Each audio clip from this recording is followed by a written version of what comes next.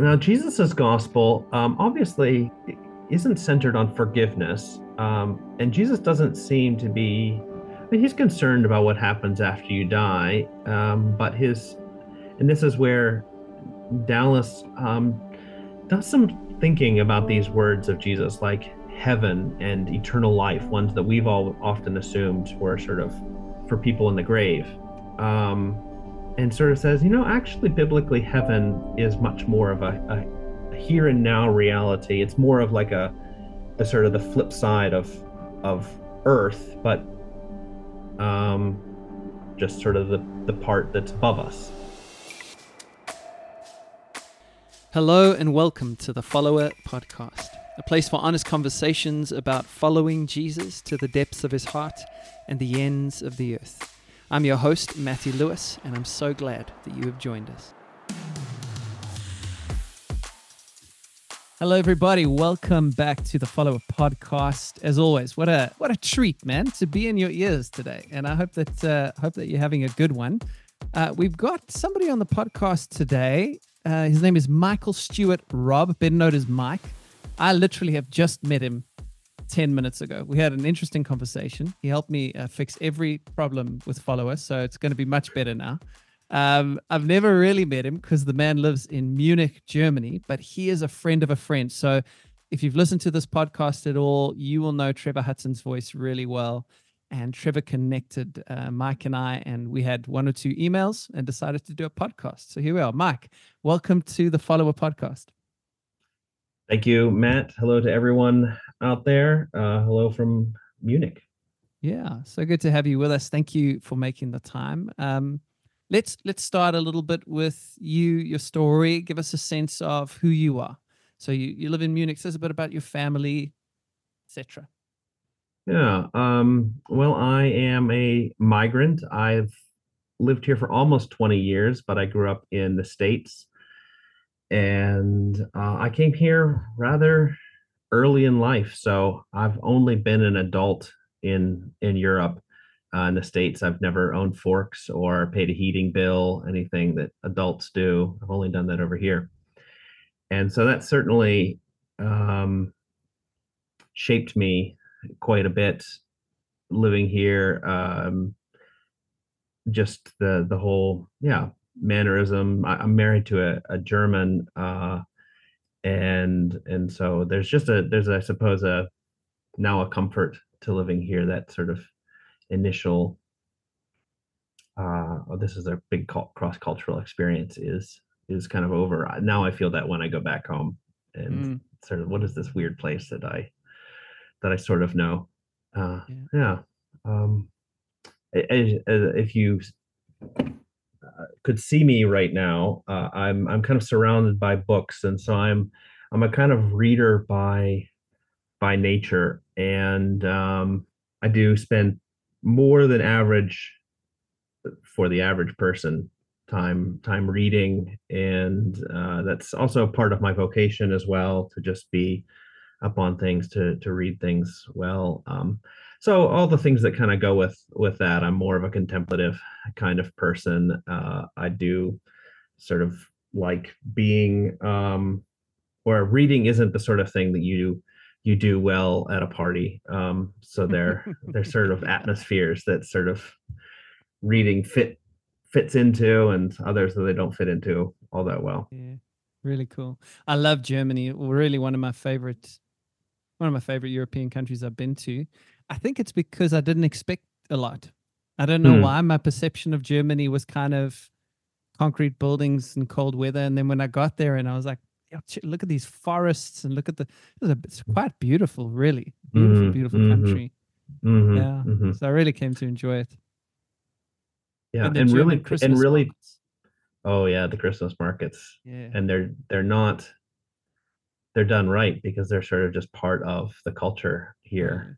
Totally. Yeah. Yeah. And so that took you on this journey, and you spoke about some vocational work that developed out of that.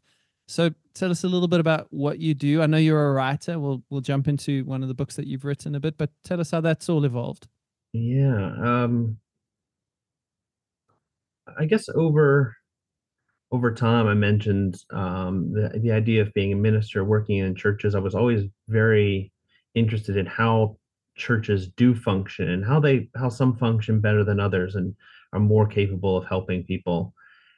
Um, and I think for myself too, I really hoped for churches that were good for me, and my participation actually helped me as a person, as a follower of Jesus, um, and so it's sort of an early question of my life is how does that how does that work? Like, what do the pastors do or not do to make things better or worse? What does discipleship ideally look like, or what could it look like?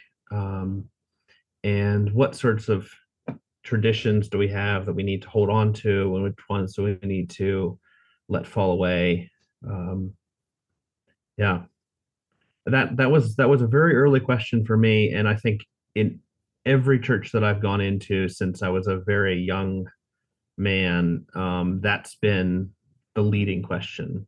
Mm, How can I, whether I'm in charge or whether I'm just one of the people in the pew, what what could be done to sort of help this experience be a more educative experience, one where discipleship is more at the forefront, where people are able to overcome issues that they have, whether that's sort of healing things or sin issues that need to be overcome, or just personal things that mm, this place can be a better space for that. mm. And I mean, Um, that's quite well articulated. I'm wondering, in your earlier life, was that maybe question? Did you have that articulation at that point?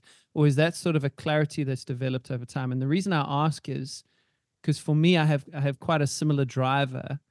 But when I reflect on it myself as a younger person, it was more almost primal. It was more just like a felt frustration that I couldn't really put words to. But over time, I've started to be able to categorize some of the things I was struggling with. I wonder if that's the same for you. yeah, I'm trying to think about it. So I think so.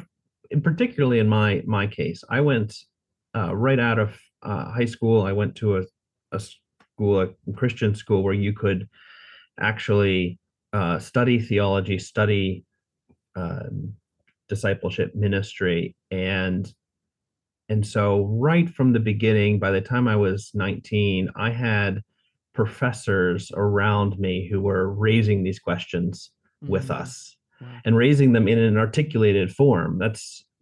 And for that reason, I can't quite remember very well what it was like before before I started discussing these things in a classroom setting, writing papers about them.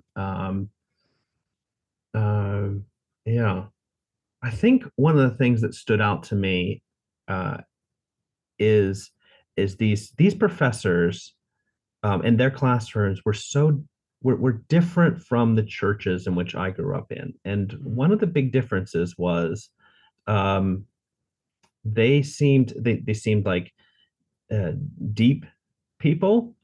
They seemed like very calm people.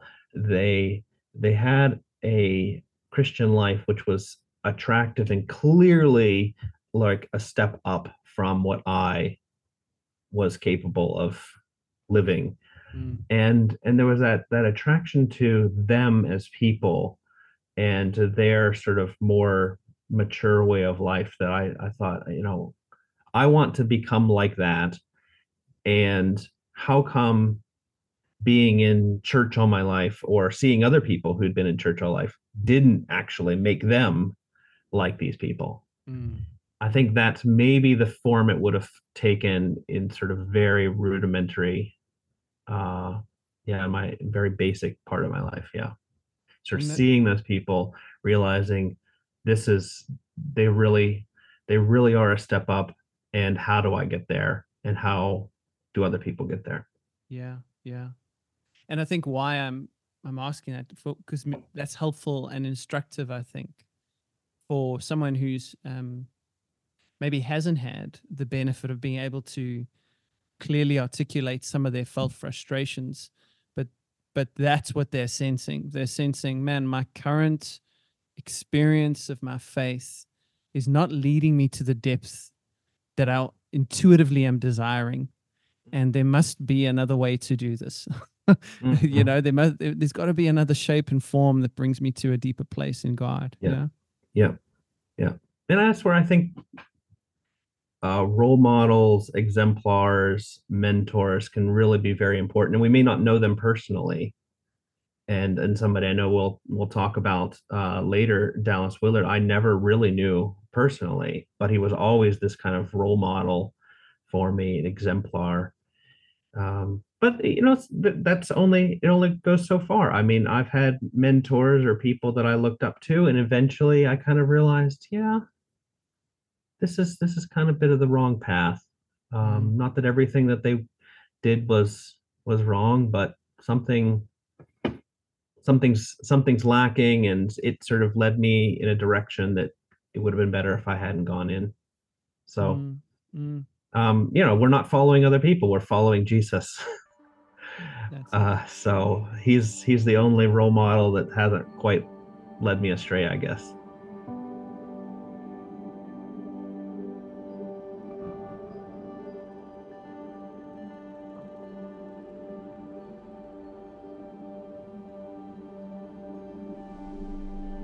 So true, and that's such a helpful point to make, is that we tend to uh, we're all looking for a guru in a lot of ways, Mm, hey? And so instead of just appreciating what we can learn from others, but then our friend Trevor Hudson, he will always say, disciples are handmade. mm, Disciples are handmade, and there's no one size fits all experience. And that's one of the things I had to, and we'll jump into Dallas as well. But one of the things I've had to come to terms with is, even in some of my friendship with Trevor, or my reading of Dallas or Richard Foster or any of these kinds of people, I've had to realize there's a lot of gift in all of these people who've walked this way, but I'm not them. And that my life won't necessarily look like their life, and that's okay. Like, I yeah, don't have to try and become a Trevor Hudson or a Dallas Willard or whoever the case is. yeah. Actually, I'm being conformed to a part of the image of this Jesus, who's the one that I'm following, and that looks different for me than it does for you. Would you relate to that? Yeah, yeah. I can't quite remember the full quote story, but very early on, I encountered this story. Comes out of the Jewish tradition of a rabbi, I suppose. I think this is right. Going to heaven and realizing that God wasn't going to say to him, why were you not Moses? But why were you not? And then insert his name. It's a real person. I can't remember his name. Why Mm-hmm. were you not Rabbi so and so? Mm-hmm. And I think there too, sort of realizing for me, like the real goal of my life is to be Michael Stewart Robb. That's what I'm trying to become. Mm-hmm. Mm-hmm. Absolutely. Yeah. It's such a liberating thing when you come to accept that. Mhm. Yeah. And I do think there is a fine line there between embracing the self versus self-indulgence. And, we can talk about all of that. But someone said it this way. I can't remember where I read this, but if we talk about dying to self all the time, yeah. But if Christ in you is the hope of glory, then there must still be some you left for Christ to be in. Yeah, And so yeah, there is a flavor of you that's particular to you, yeah, that's really important to the redemptive story of what God's yeah, doing yeah, in the yeah, world. yeah. Yeah. And then this journey for you took you, like many of us actually, and people listening to this podcast, into the world of Dallas Willard. And you kind of stumbled across Dallas, and then Hmm. ended up writing a book about the work of Dallas. So maybe tell us a bit about that journey. Right. Well, that began back at this university, Christian University, with these professors, and one of the people that they assigned for us to read was Dallas Willard.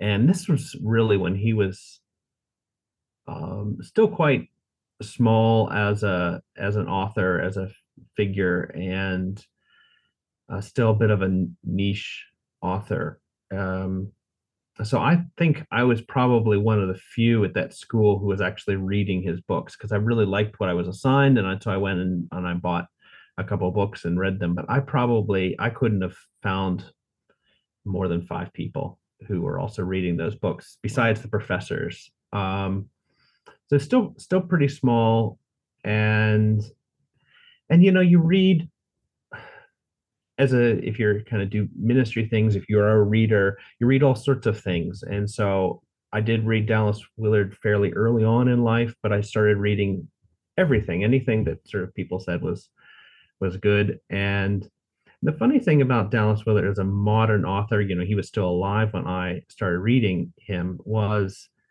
his books never seemed to fade as I read other things. And as I read, the big names, the Athanasius and Calvin and John Wesley or whoever you think. And Dallas Willard's books just sort of still kept their quality. And I'm the sort of person, I like these books that you can sort of sip like a fine wine. And Dallas's books can be that kind of thing. I know they're not sort of simple at times, but yeah, I think that sort of this idea that somehow that they sort of had this sustaining quality was what kept me reading them.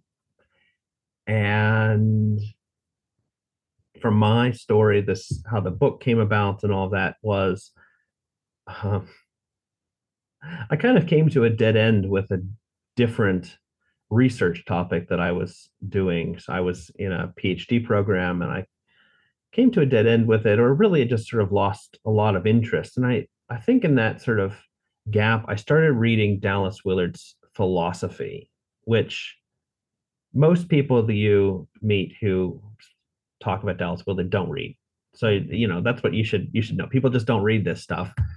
And once probably if you read two paragraphs of it, you'll think, yeah, I know why people don't read this. It's unless you kind of are in philosophy, it can be pretty confusing. But I said, well, I'm just gonna suffer my way through this and just try to educate myself through it and as I got deeper into it, and I kind of know some basic philosophy stuff, the Plato here and a little Kant there or whatever. And I just realized this is good. Mm. This is really good. This is better than the other stuff that I've read. And if this is this good, like what does that mean for the sort of more pastoral spiritual things that he's written? Like how do these things fit together? How does a man kind of yeah, I mean clearly he stops he was a philosophy professor in Southern California. So he, quits his philosophy class, students, 18 to 25, and then he leaves and he goes to a church and he does some like Sunday school lesson or seminar or something like that. And it's all one for him. So then how does that fit together? That was a bit of the big question for me that sort of made me put my PhD efforts into that, and then out of that comes this book, which took 10 years from starting that research to actually being, buyable in a bookstore. That was a 10-year process. It's a 10-year process. Wow. Yeah. Wow. Talk about Now, I'm not slow writing work. constantly full time for those 10 years, but it was a very long research process and a very long writing process. And then even once you get a publisher to bite on you, it takes a while for it to actually become a physical book. Mm-hmm. Totally. And so tell us a little bit about it. It's called The Kingdom Among Us, the Gospel According to Yeah. Dallas Willard. Well, what I really wanted to do was to go right to the center, or what I saw was the center of Dallas Willard's theology and his Christian teaching. So that meant I wanted to know, what does he mean by the gospel of the kingdom of God? This is if you've read your Bibles, know this was Jesus's main message, and Dallas Willard thought it should be the main message of the church still today. So what does that really mean? What does he mean? What is the kingdom of God? And and then obviously Jesus is still pretty important. So who is Jesus? How does he come to save us? What is his part in the whole plan of salvation, from its beginnings in the mind of the Trinity until its completion? So what does that incarnational moment? Jesus is walking around in sandals, talking about this kingdom of God thing. What does that do? And all according to Dallas Willard. Uh, yeah, it's I do it in a different way than if you read some theology. It's different than what you'd find in other theologians. What I decided to do was to sort of tell that story from the perspective of the disciples who were first there with Jesus.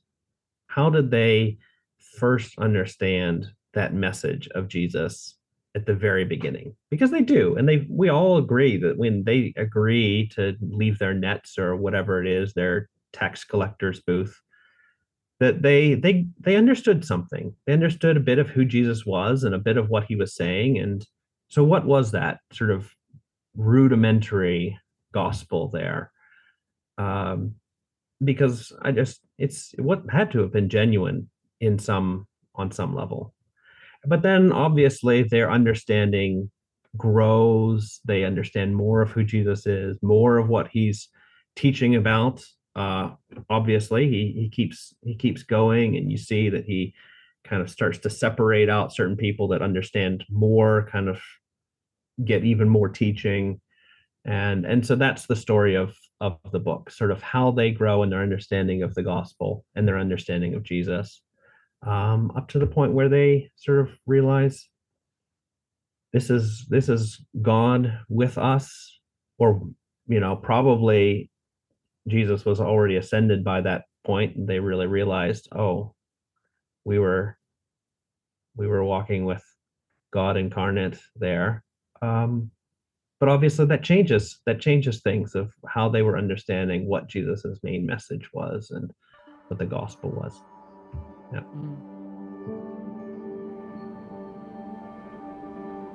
If you had to, if you're able to,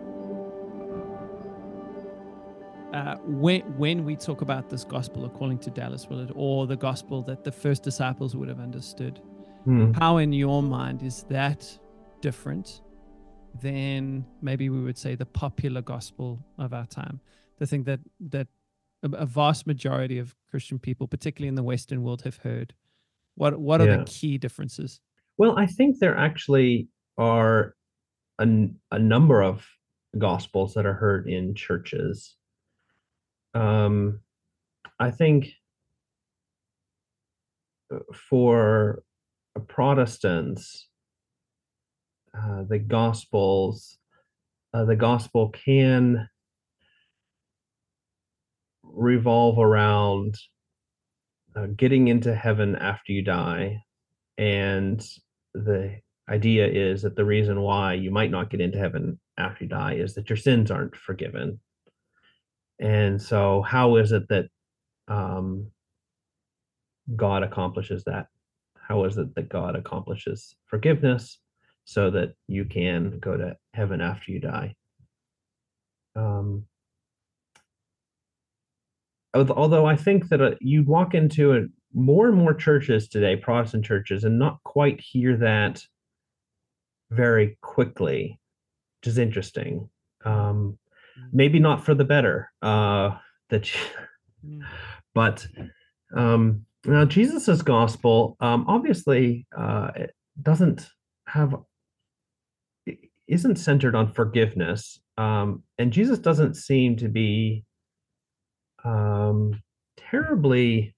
I mean, he's concerned about what happens after you die, but and this is where Dallas does some thinking about these words of Jesus, like heaven and eternal life, ones that we've all often assumed were sort of for people in the grave.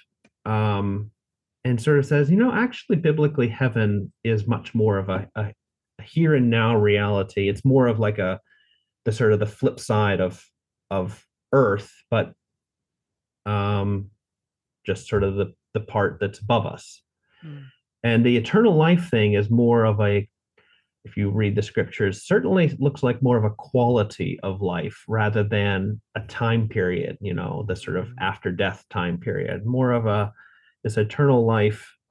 He will often point to John 17:3 and talk about this is eternal life, that you know mm, uh, the Father and the one who he has sent.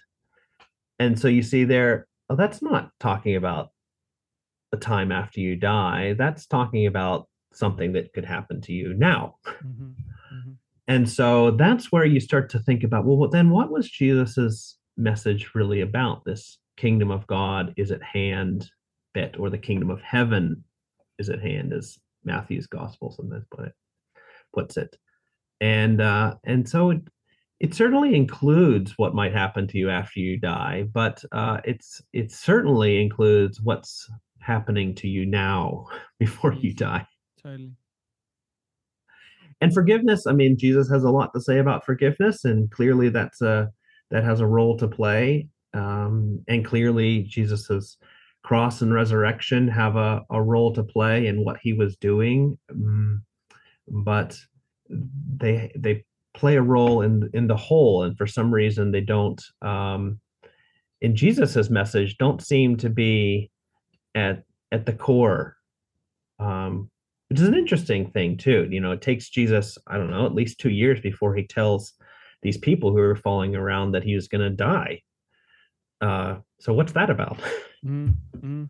Yeah, I love those tensions that you've pulled there. I found in my journey, I grew up in sort of I actually grew up in quite a nominal Christian family experience. Mm-hmm. Had a radical encounter with God at around the age of 20 that sort of thrust me into ministry land, which I would say was pretty typical what you've described. Um, Believe in Jesus, pray the prayer. When you die, you go to heaven. Our job is to save souls, get as many people into heaven as possible, etc., etc. Um, I think my felt frustration with that started to rise as what I've come to understand now, at least in my understanding of how this all works, was probably just the grace of God maturing me in Mm, my own. So mm, not that anything was wrong or broken, but just mm, as I went through my journey, I love what N.T. Wright says. Someone asked him, N.T. Wright, they don't call him that, Tom, how much do we need to know about all of this? Like, not all of us can read in Greek and Hebrew when we have our morning devotion, you know? And mm, he said, well, to begin, you need to know something about Jesus, something about the cross, something about forgiveness, etc. And that's probably enough to get you started. But then he says, but if that's authentic, that will never be enough for you, mm, right? Because mhm, mhm, it will propel you into this journey of maturing and revelation, where ultimately the things you started with aren't enough to keep you going on the journey. There's a depth, there's a weight that starts to develop in you, and you need something more substantial to stand on. mhm, And that was mhm, sort of my experience, where I started to come up against a wall of my own paradigms around faith and what this is all about. And then I did mhm, some studies myself, actually around missional leadership, which is so interesting because it's kind of my journey's gone in a very different direction. But mm, within all that, started to discover Dallas Willard. mm, And I have not in any way read the way you have read. And so I think actually, like a lot of people I've spoken to since, uh, I think I probably only skimmed the very surface of what Dallas was alluding to. And so some of my desires kind of hitched onto his ideas. And quite quickly, I found, which is also part of my personality, I went to the opposite extreme and everything became about here and now. Everything was mm, about the kingdom of God is here and now. And mm, almost mm, like this, what they call in the theological space, like an overrealized eschatology. Everything was happening now. And what happened mm, when we die became completely irrelevant. And mm, it was all here and now. mm, Um, but then, and this has been a really interesting part of my recent journey, when my dad died, he died. mm, So my dad went through this period where he was quite sick. Then he got very sick for about a year, and I walked with him through that period with my brothers. and he died. And that was such a formative experience of grief for me, where I understood maybe for the first time in a very palpable way the value of having a hope anchored beyond the grave. Mm, mm, That is so important, actually, mm, existentially. mm, Right? mm, It was so and so I think it rose that up again in me, and I feel like I found a healthier balance now, which is mm, to say there's a both andness about it. and mm, and I do think, culturally, in terms of the gospel that's been dominant maybe in the last, I don't know, 30, 40 years, there's been an overemphasis on pray the prayer to get to heaven when you die. mhm, mhm, And then we can move to an overcorrection, mm, but I mhm, think, at least as I continue to read Dallas and others, I think there's a healthy balance in the middle, which is the now and mm, not yet. I don't know what your mm. thoughts are on some of that. Oh, that's really good. And it reminds me of a few things from my early life that were very important to me. Um, and things that I got from reading Dallas Willard and listening to Dallas Willard, which is, I hope that your listeners know that there is a lot, way more than you will ever want to listen to from Dallas Willard available online.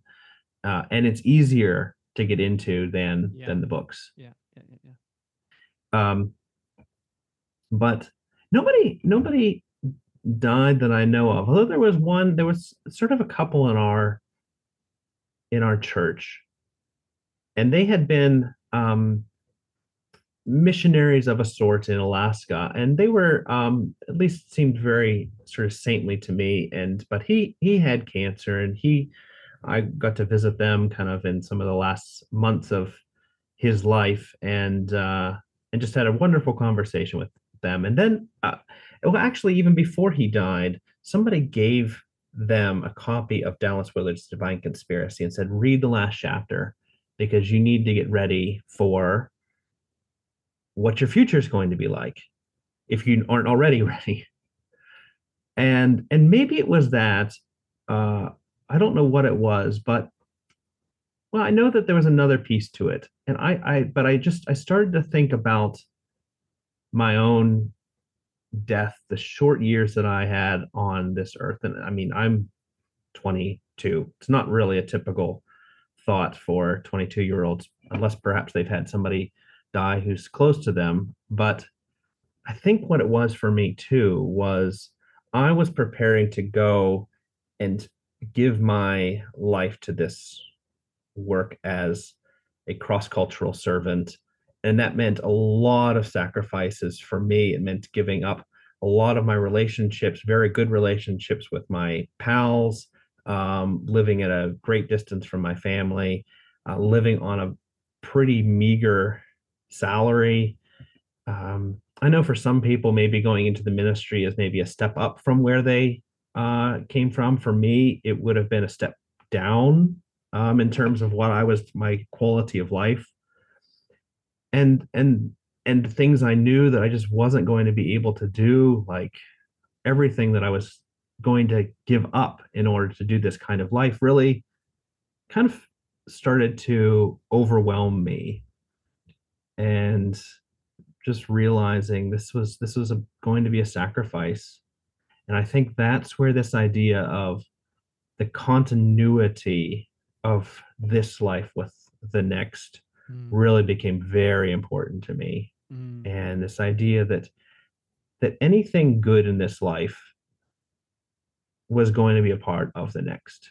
Because mm, why wouldn't a good God do it that way? Why would he sort of say, well, that was good, but we don't need that anymore. We'll just throw that on the cosmic mm, trash heap.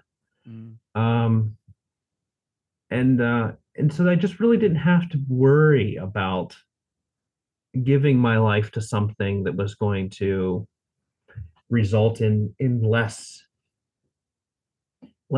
enjoyment, less appreciation of good, less power, less. I could kind of freely give up more of my life to that because of this sort of sense of God's God's God's got me. I mm, mean, I'm all right. I'm gonna live forever. and really not going to miss out by doing this kind of thing.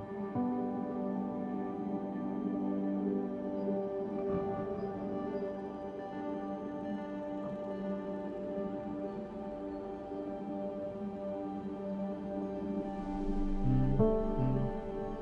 I love that word continuity that you used. And I love how in the scriptures they describe um, death in Christ as falling asleep. Yeah.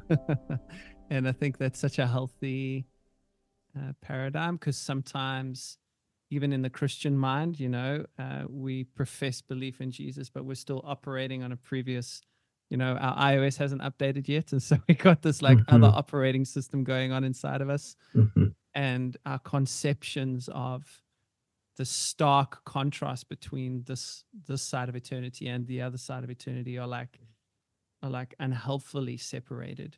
And I know, I Hmm. mean, the other side is incredible in glorification, and I get all of that. But there's a beautiful continuity. Yeah. We were talking about just before we started recording the artistic stuff that some of it that's starting to stir in me. And I think it's Makoto Fujimura who talks about the creative act being a collaboration with God in the now that gives the raw material for the construction of the later. So in some Yeah. way on this side of eternity, I'm cultivating the gardens that will walk in forever on the other side of eternity. The stuff I do Yeah. now matters. Yeah. Yeah. Yeah. Yeah. And I think our theology of art and artists is changing. If you have a sense of where Christian history has gone and where we are now, there are periods of Christian history where people who had done art vocationally were might have been accused of a kind of worldliness, sort of a focus on things of this life, whereas the things of the other world would have been much more important. They really should have put down their paintbrushes and focused on something else. Whereas I think today we're realizing that creativity is going to be a part of our future forever. And there are some people whose position in life allows them to get into those sorts of things already. Mm-hmm. And there are others of us, myself included, who, get to play their 15 minutes of electric guitar a day Yeah. and will have to sort of wait until they really can kind of pour themselves into something like that. Yeah. Yeah. Beautiful. Beautiful. Man, we could keep going. I want to touch a bit on a few of the other things you're involved in. Yeah. Sanctus. Tell us a little bit about Sanctus. That's kind of, as I understand it, correct me if I'm wrong, that's like sort of your bread and butter. That's what you do with your days. Yeah. It's one of two things. So I describe myself as a writer and a nonprofit director of Sanctus. Okay. So the writing thing is something I try to sort of always keep space for. Sanctus is an European Institute for Theology and Spiritual Formation.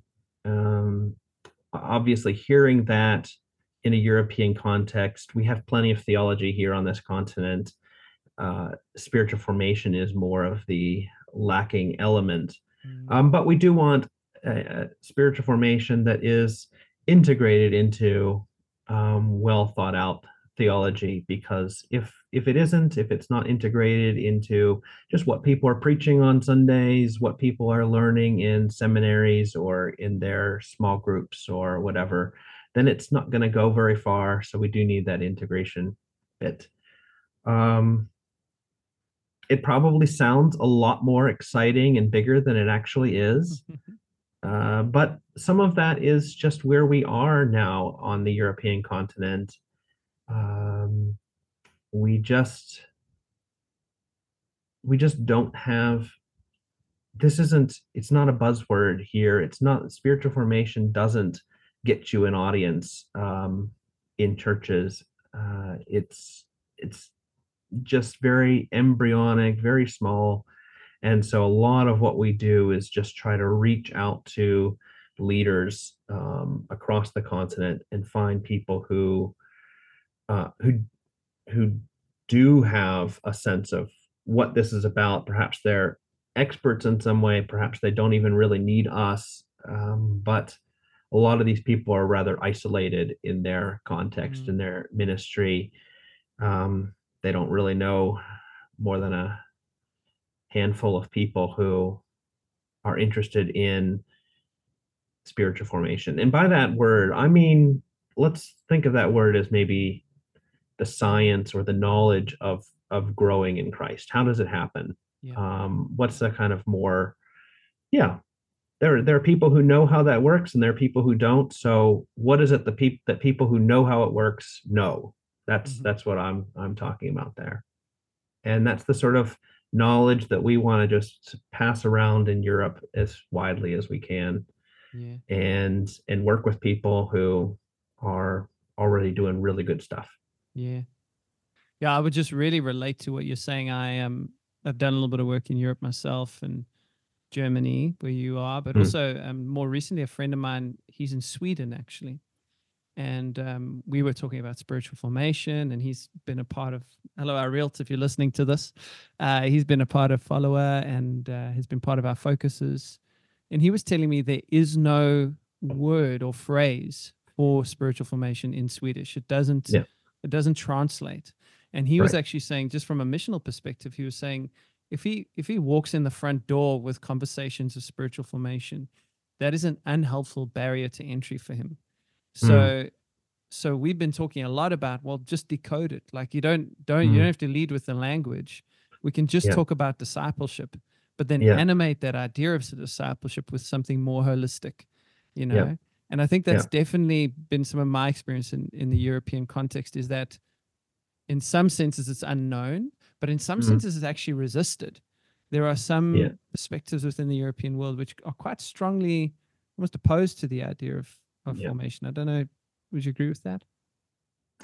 I think that's correct. I think it's a bigger problem than just we're lacking the right terminology.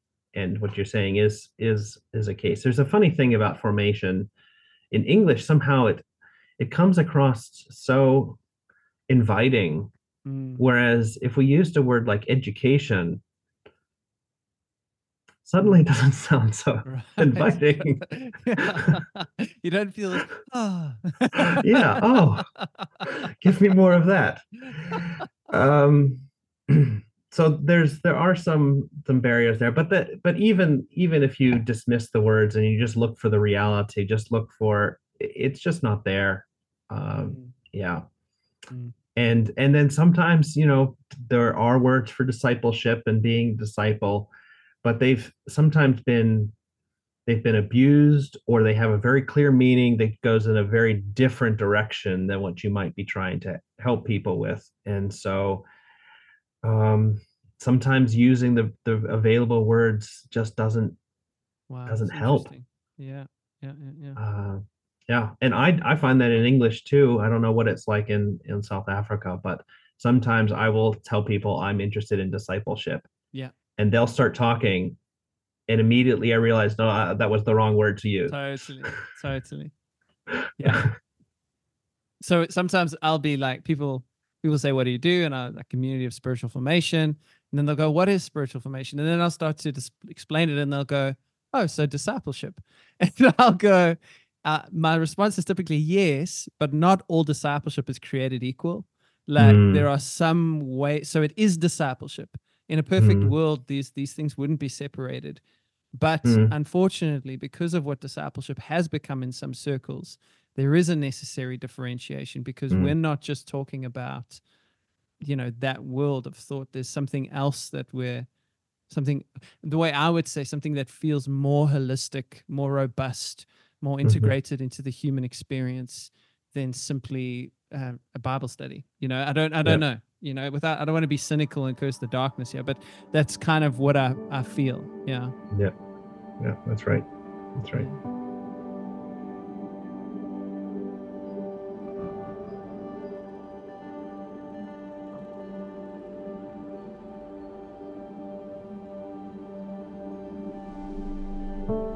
And that flows quite nicely into the last thing I wanted to touch, because have put together a documentary. So, I mean, you're quite a busy man. You're doing a lot of things. You put this documentary, Alone Together. Tell us about Yeah. this. The documentary is a project that, well, the first thing that we did was we actually hosted a retreat for ministers in Europe. It was a retreat, but the goal was to bring together, just like we were saying before, bring together people interested in spiritual formation who could learn from each other. We did try to invite more young people and yeah, just try to find ways to get them into the same room rather than in separate countries. And and we did it in a retreat setting, which was really good. I think we'll try to do much more of that. We took away people's cell phones. We told them in advance we were going to do that, but just have a space where we weren't sort of connected with the outside world, and then had lots of silence, or just, times when you don't really need to sort of impress anybody. You can just sort of go off on your own and do whatever you want to do.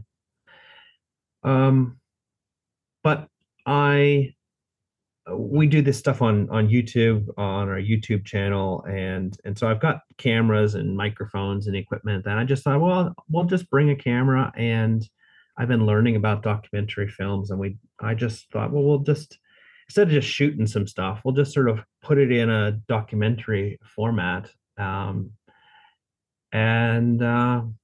and it turned out better than I thought it would. I kind of thought maybe it'll be a nice little promotional piece for the next gathering, but it turned out to have a nice story, a nice arc to it, and I just thought this is worth treating as a short film, as a documentary, and presenting it to the world in that way.